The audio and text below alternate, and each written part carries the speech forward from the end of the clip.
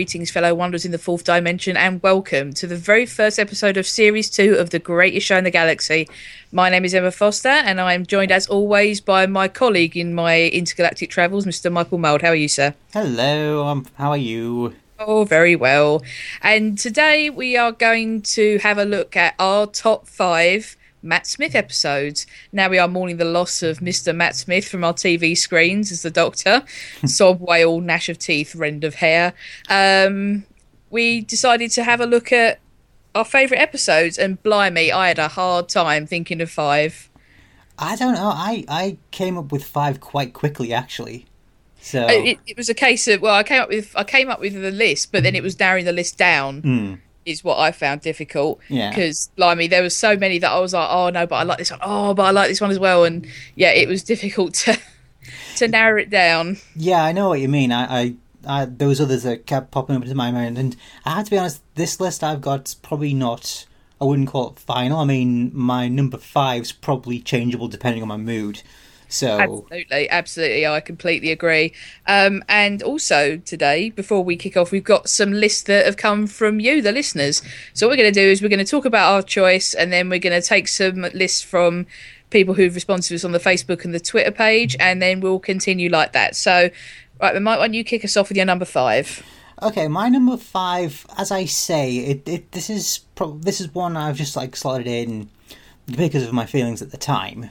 So if you could ask me tomorrow, and I'd probably have a different one. But for this episode, my number 5 comes from Series 7 and is Dinosaurs on a Spaceship. Oh, fantastic! I just thought this one was it's just a nice little romp. You know what I mean? It's it's not too heavy. It's a bit of fluff, really. I mean, you've got you know Matt Smith obviously on top form. You've got Rupert Graves as the Hunter. You've got Rhiannon Steele as Queen Nefertiti, and the First Doctor as the villain. Yeah, that is slightly jarring to watch now that you've seen him in Adventure in Time and Space. Yeah, I mean, I can't disagree with that. I mean, I wrote about this that when they were first looking at shooting Series 7 and the episode titles were just coming out and one of them was Dinosaur on the Spaceship, I was like, what was it actually called? But yeah, I can't disagree with you there. It's a great romp and all the characters are brilliant, and it's one of those episodes that, because they've all been together a long time, this being Karen Gillan, Arthur Darvill, Matt Smith, that they just bounce off each other, and it's brilliant. I particularly like in the episode that Amy sort of gets her own 2 companions in Nefertiti and the Hunter fellow, whose name I can never remember. Riddell. Riddell, that's it, yeah. But she sort of gets her own 2 sort of stupid question-asking companions that she has to sort of drag around by the nose through the adventure. But yeah, and gotta love the dinosaurs in it as well.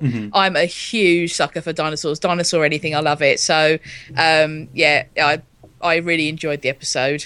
Yeah, I mean, if I had any sort of criticism of the episode, it's the dinosaurs themselves are a bit sort of stock. You've got T-Rex, you've got Raptors, you've got Pteranodons, but in the same vein, it's it's for the kids, so they're the dinosaurs you want. And but I have to say, they are your top level marquee dinosaurs, aren't they? Yeah. But I do have to say, probably my favourite bit of the entire episode is when you have Mark Williams as Rory's dad, just sitting on the ledge of the TARDIS looking down on Earth with a cup of tea and a sandwich. Oh yeah, that is lovely. It's just brilliant. It's just, I love it. I mean, you've got David Mitchell and Robert Webb as the voices of the robots, and they're excellent suits, actually. I've forgotten about the design. Yeah. The robots, they're nice and sort of clunky. They're not too obviously blokes in suits like you have with the Cybermen occasionally, but yeah, I can't fault it. It's just a nice little bit of fun.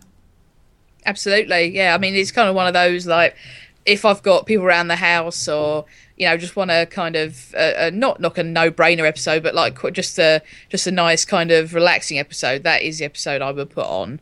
And when we were at the big 50th anniversary convention, they had the practical models of those dinosaurs. They had Tricey there, and the T-Rex, and I mean they let you go up and sort of touch it, and stick your head in its mouth and that sort of thing. So yeah, they were really good actually. They're quite nice up close as well. So yeah, kudos to that one on the design episode. But all right then, so should we move on to my number 5? And a bit like you, I think if I'd done this on a different day, I might have put a different theme. But I've put Vincent and the Doctor at my number 5. Ah, good. It's pretty much the polar opposite to Dinosaurs on a Spaceship in that it's not fluffy and light. But I mean, in terms of like emotional impact and just a brilliant kind of character study, Vincent the Doctor is right up there. So remind me who played Vincent van Gogh in the episode? It was Tony Curran. So Tony Curran is absolutely fabulous in the episode. For some reason, they've got the BBC in particular has got this knack of finding people to play historical figures who look startlingly like the person in question. I mean, the fact that they can get one of Vincent's self-portraits and hold it up to the man's face next to him, and and they've got that little level of confidence in it that it's just great. And it's it's one of those things of you can't quite believe that this is the sort of thing they're putting on at tea time. Whatever you think of the Crephaeus and all that, his big gigantic budgie thing, whatever you think of that monster effect and the story that goes around it, the fact that this is a really kind of doesn't shy away from depression and suicide and mental illness and all that. You can't quite believe that they're putting this on at tea time on a Saturday. But yeah, I would defy anyone who watches that last bit with Bill Nighy as the museum curator talking about his passion for Van Gogh's work while the man's in earshot, and just that whole thing of the camera rotating around him. It's just brilliant. Yeah, absolutely. So, getting to listener lists, I've got one from Shane Thomas here on Twitter, and he says, number 3, A Good Man Goes to War. Right. Number 2, The 11th Hour. And number 1, The Lodger, which that is interesting. Yeah. Yeah. I think we should maybe twist Shane's arm about why he put The Lodger down as his favourite. But at the time, I mean, it was really got raked over the coals. I think The Lodger, didn't it? Yeah. I mean, it's not a bad episode. Absolutely not. No.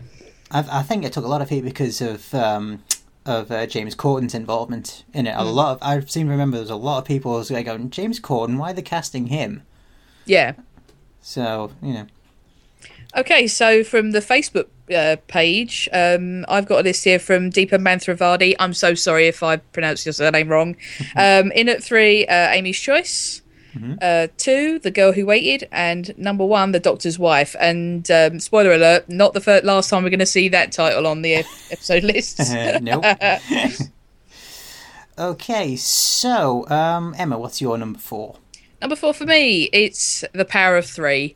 In the same way that Dinosaurs on the Spaceship is just a really sort of fun romp and mile a minute, The Power of 3 is like that.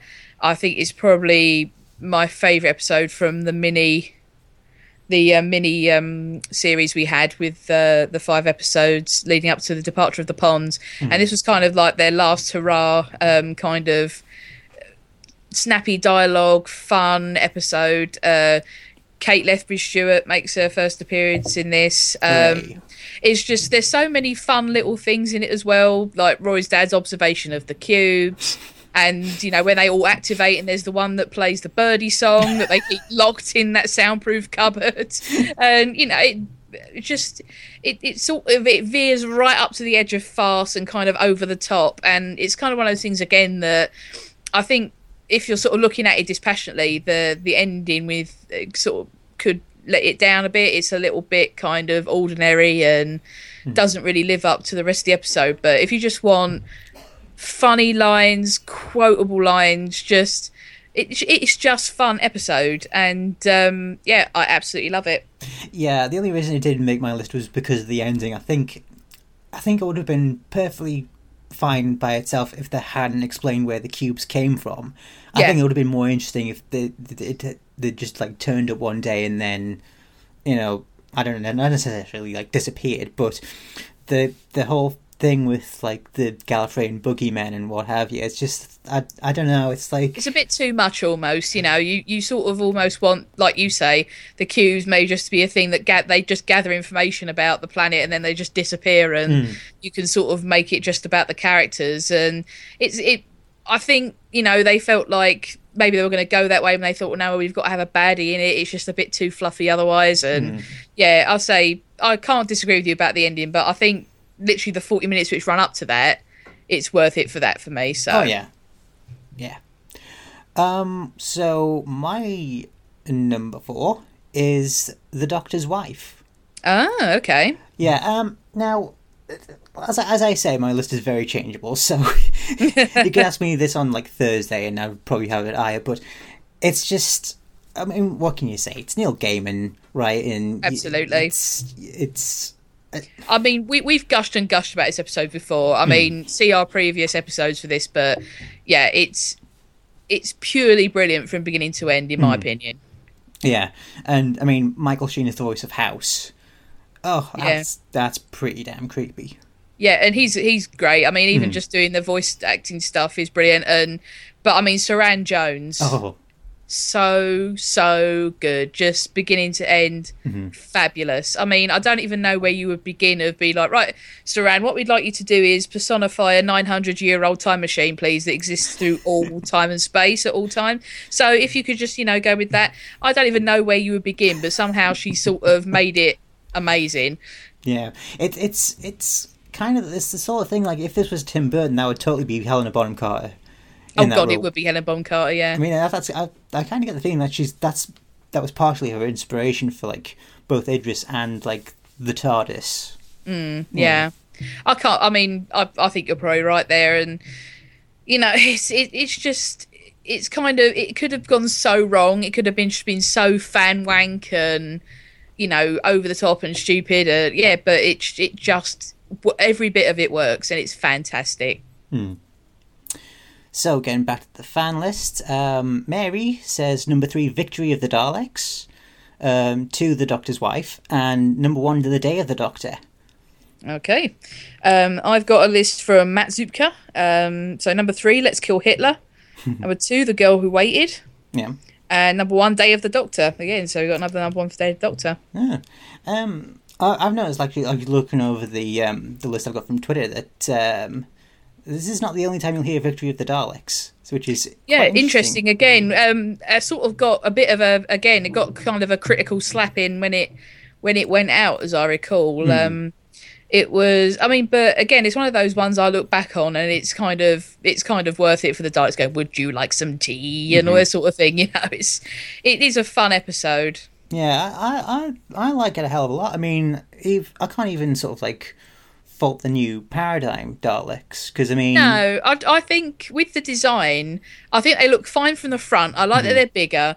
Having stood next to Dalek props and things, I mean, they are smaller than you think they are. And when you see the new paradigm, I mean, they were sort of my other half's height, and he's 6 foot, so you want kind of a more tanky looking thing. And I don't mind the different colours, because that isn't unprecedented, and I like that they've got different roles. But the only thing is when you see them from the back and they've kind of got like that hump, that's I want kind of more of a if it was more sleek down the back, I'd like them a lot more. But that sort of big humpy back thing, I'm not a big fan of, I must say. Going off on a bit of a tangent, do you slightly get the feeling that Moffat's trying to sort of like undo the new paradigm a bit? Because how little they were featured in Asylum. Yeah, I feel like we're not going to see much more of the paradigm. I can see it being like an offshoot, like the Imperial Daleks and all this sort of thing. It's I can see them just sort of being a one and done kind of novelty. Yeah. Oh, that actually would be good, actually. I think it would be nice to see, like, the new paradigm versus, like, the old guard, like the old RTD guard. Like, that would be interesting if they wanted to go down that road, yeah. I get the feeling that the RTD Daleks are now sort of, like, being used as sort of cannon fodder, if that makes sense, like, just, like, disposable.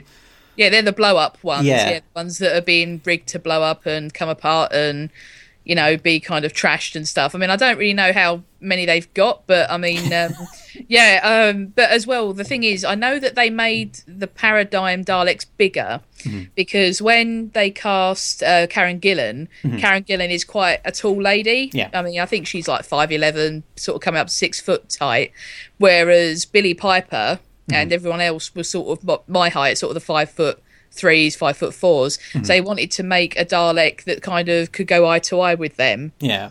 Rather than being kind of titchy and looked down on. It's just obviously they brought more into the kind of the colours and stuff. So yeah, I'd heard the new paradigm was designed to reflect Matt Smith's height. Yeah. Which would make sense because obviously who's going to face them most than the Doctor himself? Oh, absolutely. But so there you go. It's a thing for your collectors. Go out and get your Paradigm Dalek models because get your paradigms. Yeah, exactly. 2 for £1. Absolutely. So go out and get them now while they're before they disappear forever. Okay. So my number 3, and it's already been mentioned, Vincent and the Doctor.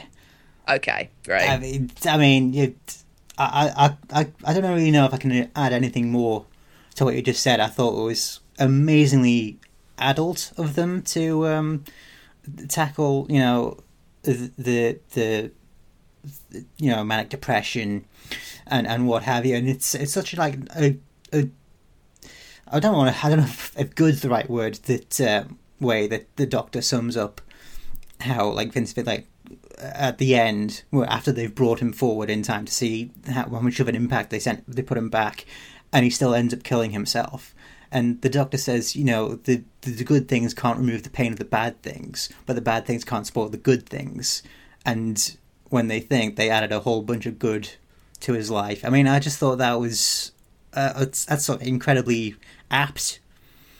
You know, I say it's incredibly lovely, and I mean it's something that I've actually thought of in day-to-day life when things are maybe not going so well for me, or things are good and things like that. It's a quote that sticks with you. I know it sounds cheesy to say, but it's kind of one of those things that you can't think of a way to express it more nicely or more succinctly than that. Do you know what I mean? Yeah. So my number 3, Amy's Choice. I absolutely adore this episode. I'm a person who's really into kind of like my alternative views and alternative futures. And funnily enough, Doctor Who doesn't do a massive amount of that. You would think, does it? No, really. I mean, for a time travel show, you think it would do it all the time, but it doesn't always. It doesn't really want to beat that horse to death because I mean, I think it'd be super easy to be doing it all the time. But no, this kind of alternative views that this way of expressing the dark side of the Doctor's personality in the Dream Lord, it was so interesting. I absolutely loved it. Yeah, I mean, Toby Jones absolutely killed it as the Dream Lord. It was such a creepy sort of, just like, I mean, when you know like how what his origins are, it makes total sense though, like the way he talks, the way he's so dismissive of things. It's just like is dripping sarcasm and sort of disdain.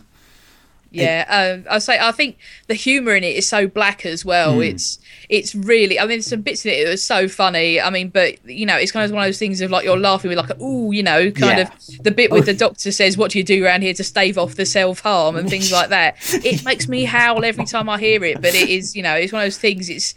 I mean, again, sort of going touching on that Vince the Doctor thing. You're surprised that they get away with it. Actually, when you sort of take a step back from it, you could go, "Oh, really?" That's a line that could easily sort of just step over that mark. But I mean, sort of even the silly things where the TARDIS is beginning to freeze and Amy makes them ponchos out the blankets, and calls them all poncho boys, and all this sort of thing.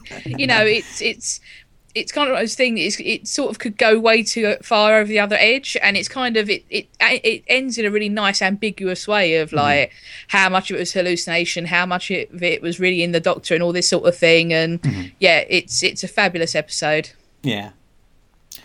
Okay, so getting back to Twitter, we've got from Simon Applin, who have Take It or Leave It on World 1 Stage 1, both available on the Simply Syndicated 21st Century Media Network. There you go, nice plug, I think. Number 3, Victory of the Daleks. Number 2, The Girl Who Waited. And number 1, The God Complex. Ah. Again, not the last we'll see of that one. From the Facebook page, I've got one from Casey Marsh, he of the late lamented Here Goes Nothing podcast. We've got Good Man Goes to War in at number 3, Day of the Doctor at number 2, and The Doctor's Wife at number 1. Yep, I'm definitely seeing some patterns going on Patterns here. emerging, yeah. Absolutely. So, Emma, what's your number 2? 11th Hour. This is an episode which, it's just considering what it had to do in terms of introducing a new Doctor, new companions, a whole new setup. It comes in, it hits the ground running, it just doesn't stop. It's just 40 minutes of just pure action. It's funny, it's scary, it's kind of everything I want in a Doctor Who episode. It's just fab, and it's got special memories for me as well, because I saw the premiere of this in a pub with like a huge pub with 800 other fans like cheering and hollering through it, and it was so much fun. And it's an episode that I've watched, it's got to be half a dozen times, and just I sort of enjoy it and get something new out of it every time I watch it. Like there's a little bit of dialogue I missed before, or something that's going on in the background I didn't quite get, and it's just an enjoyable bit of adventure, just 40 minutes of like pure octane, pedal to the metal kind of thing. My number 2 is The Day of the Doctor. Now I don't know, I kind of, it's strange, this one, because I mean, it's not all Matt Smith. Obviously David Tennant in it, John Hurt in it, but I think they managed to get like the balance just right, because I think there was definitely a few moments where David Tennant came very close to like overshadowing Matt Smith, as I don't know, maybe we sort of quietly feared he would. Yeah, exactly. I mean, it's something that we discussed sort of in the run up, and I think everyone was kind of going waiting for him to kind of bust in and steal the show. But yeah, it worked really well. Yeah, but I mean, I mean, really, you just need to just go listen to our commentary on it, and it's.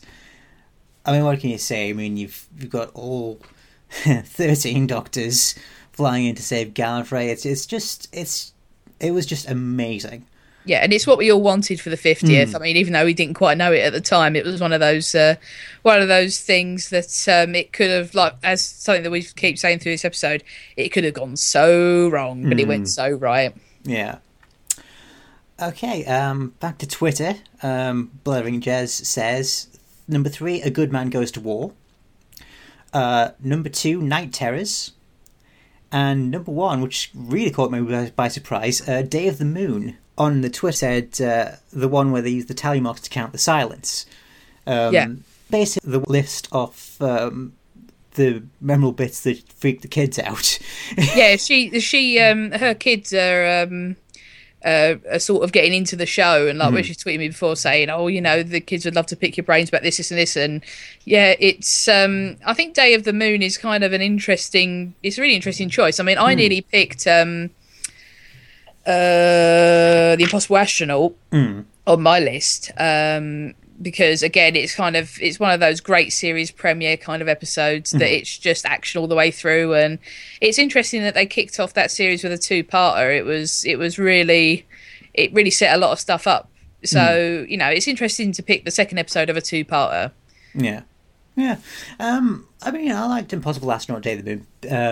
Oh yeah, I really enjoyed it. Yeah. I mean, all the stuff in the Oval Office. Yeah. The nose, the legs, and Mrs. Robinson. Yeah. Well, I mean, all the stuff at Lake Silencio at the beginning. So, like when you didn't really have like an idea of what was what, and you sort of like see the Doctor die, and then obviously they really die. Yeah. I mean, because again, it was an episode that I watched with a bunch of people just at home, and just the people of going, what? Kind of all the way through it. It was fun. Yeah.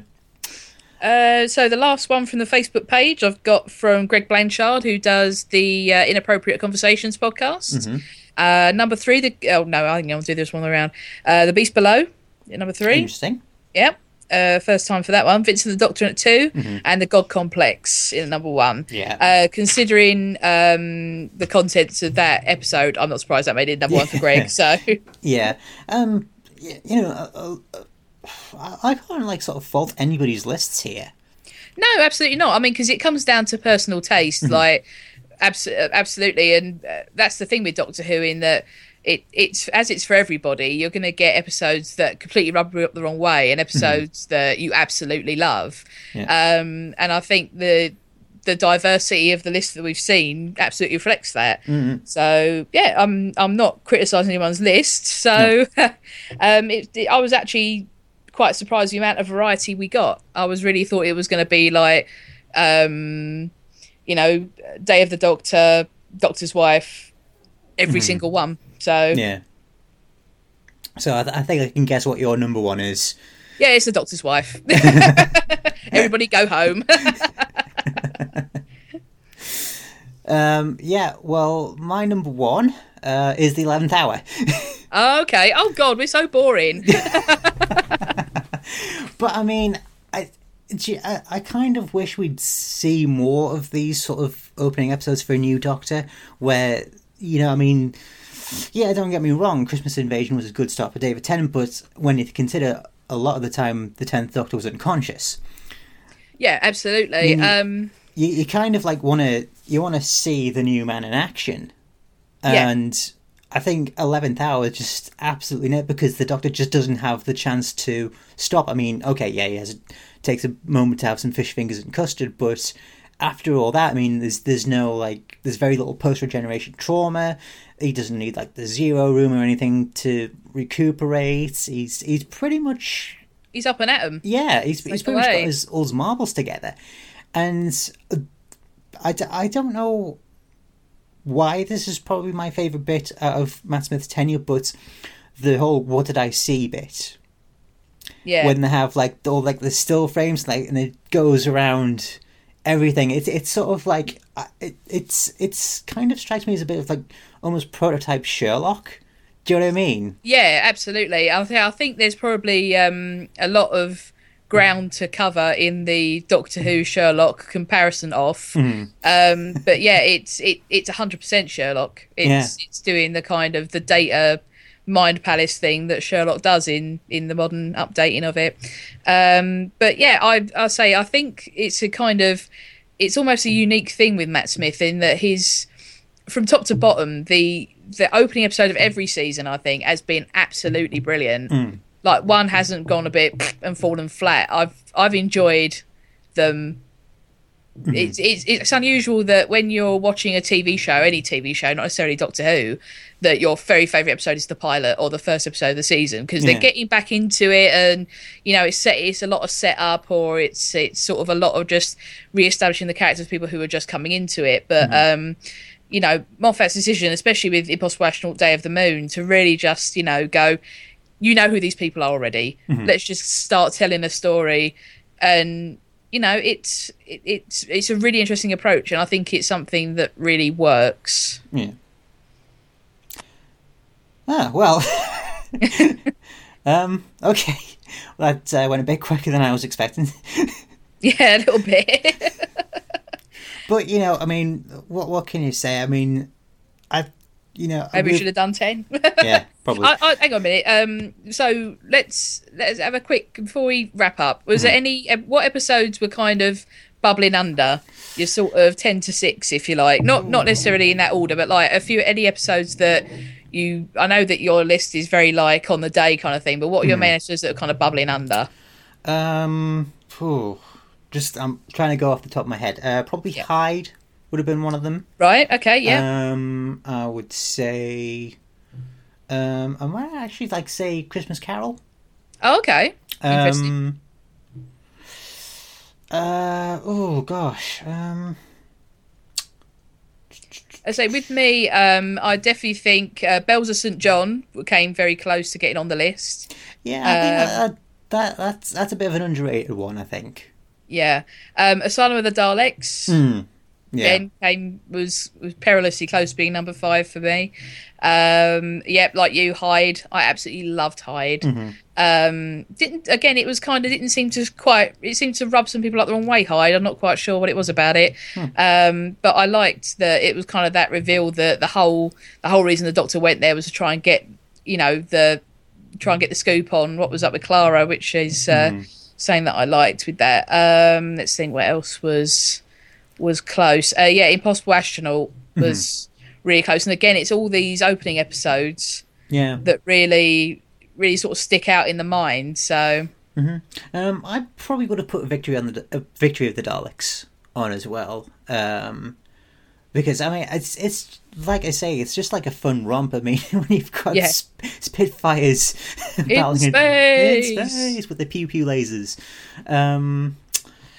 Oh gosh, do you know what? I've kind of struggled to like, if you had to like, if you put a gun to my head and like ask me to name my favorite two-parter, I would struggle a bit because they're all pretty good. But I'd have to maybe give an honourable mention to Pandorica Opens and The Big Bang.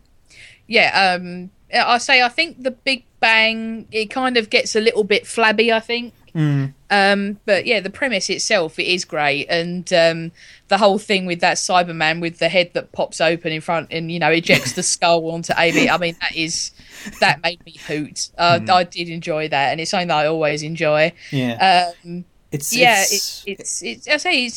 kind of this thing of that Moffat wanted to move away from the two-parters, and I can see why, because historically they've sort of been the ones in the middle of the series, and they kind of, they fall off towards the second half, and then generally they're kind of the episodes which are the lowest rated as well. I think although I don't fault him moving away from them, generally speaking, the episodes that they've done as two-parters have come out really well. Maybe except in Hungry Earth, Cold Blood, that I think that didn't quite work as well as it could have done. For a lot of reasons, I think maybe we should go into another time. I'd say that it was, like I said right at the top of this show, it was a struggle to kind of narrow the list down, and there are kind of a lot of ones which are just as good as the episodes I picked. But just on the day didn't quite make the list. Yeah. But not Nightmare in Silver. No, not Nightmare in Silver, no. Fuck that episode. Oh my god. Sigh. Right, well, I'm sorry, I'm completely flummoxed by the fact we've got through this so quickly. Yeah, I did think that maybe we'd go a bit longer than this, but I think it's just because obviously we've talked about these episodes so extensively. It's sort of like we don't want to just say every single thing we said before, so don't want to outstay our welcome. Yeah. So, one area we've been a little bit lax in is plugging some of the other shows on the Simply Syndicated 21st Century Media Network. Absolutely. It's like, how much faster can you say that every time you say it, Mike? Hey, I could get a job on the radio doing those post-advert blurbs. Credits must be repaid within... Yeah, I'm pretty good at that. I think it's just because I'm trying so hard not to trip over my own words. It's the 21st Century Media Network. It's a blah, blah, blah, blah, blah, blah, it's that kind of rhythm. I feel like we should have some Master of None like sound effects, like the lasers and the explosions in the background. When they talk about the radio stuff. So let's plug some shows. The greatest events in sport history have just started on their rounding up of the events of 2013. So. Go and check that out with Shane and JBW. Yep, Atomic Trivia War 9000, where I first got involved with Simply Syndicated, and also have to take a moment to give Jason Hawke some shout-outs, because his lovely wife popped out a couple of babies today. Welcome to Planet Earth, Max, and the other one. Let me just put the names quickly. Hang on a second, shit. Oh God, where is it? Don't worry, I'll... You're looking, are you? Yeah, I'm looking. Okay. Yeah, because I noticed on the picture that posted the babies had A and B on their hats. I think you missed a trick. You missed a trick there. It should have been Thing 1 and Thing 2. Thing 1 and Thing 2, yeah. Cameron Page. Max William and Cameron Page Hawke. Bless Welcome them. to Planet Earth, babies. You have no idea what they're in for. Enjoy your stay. Try the fish. Yes, who else? Starbase 66. Yes. Starbase with one of our glorious benefactors, the Admiral, Rick, for letting us come and gab on his show and maybe thinking that we could do this as its going concern. So salute to you, Admiral, and the rest of your crew. Yeah, I feel sorry for the poor bastard who has to edit that, though, Yeah, poor guy. Also, Remote Patrol and Remastered, starring Richard Smith and Jason Hawke. Two fine... upstanding humans. Yes. Nerd Hurdles. Where they hurdle nerds. Yes, the Pollyanna Galgo Records podcast. Everyone knows that mixtapes mean I love you. Absolutely. And we should give a bit of a shout out to Rick's new show, White Star 5. Absolutely. About a show that I've watched 2 episodes of, but I should get round to one of these days. So, folks, if you wanted to chime in with your own lists, you can still do so. You can email us at greatestshow@slumpysyndicated.com, or you could tweet us at greatestshowpod. And Emma, you in the Facebook page? I do. You can head on over to facebook.com, put in the little search window, Greatest Show Podcast, and that should bring us up. Absolutely. And thanks ever so much to all the people who were so kind enough to write in and share their lists with us. We appreciate it. So, I think that's pretty much it for this episode. Thank you very much, Emma. Thank you, Mike. And we'll see you next time.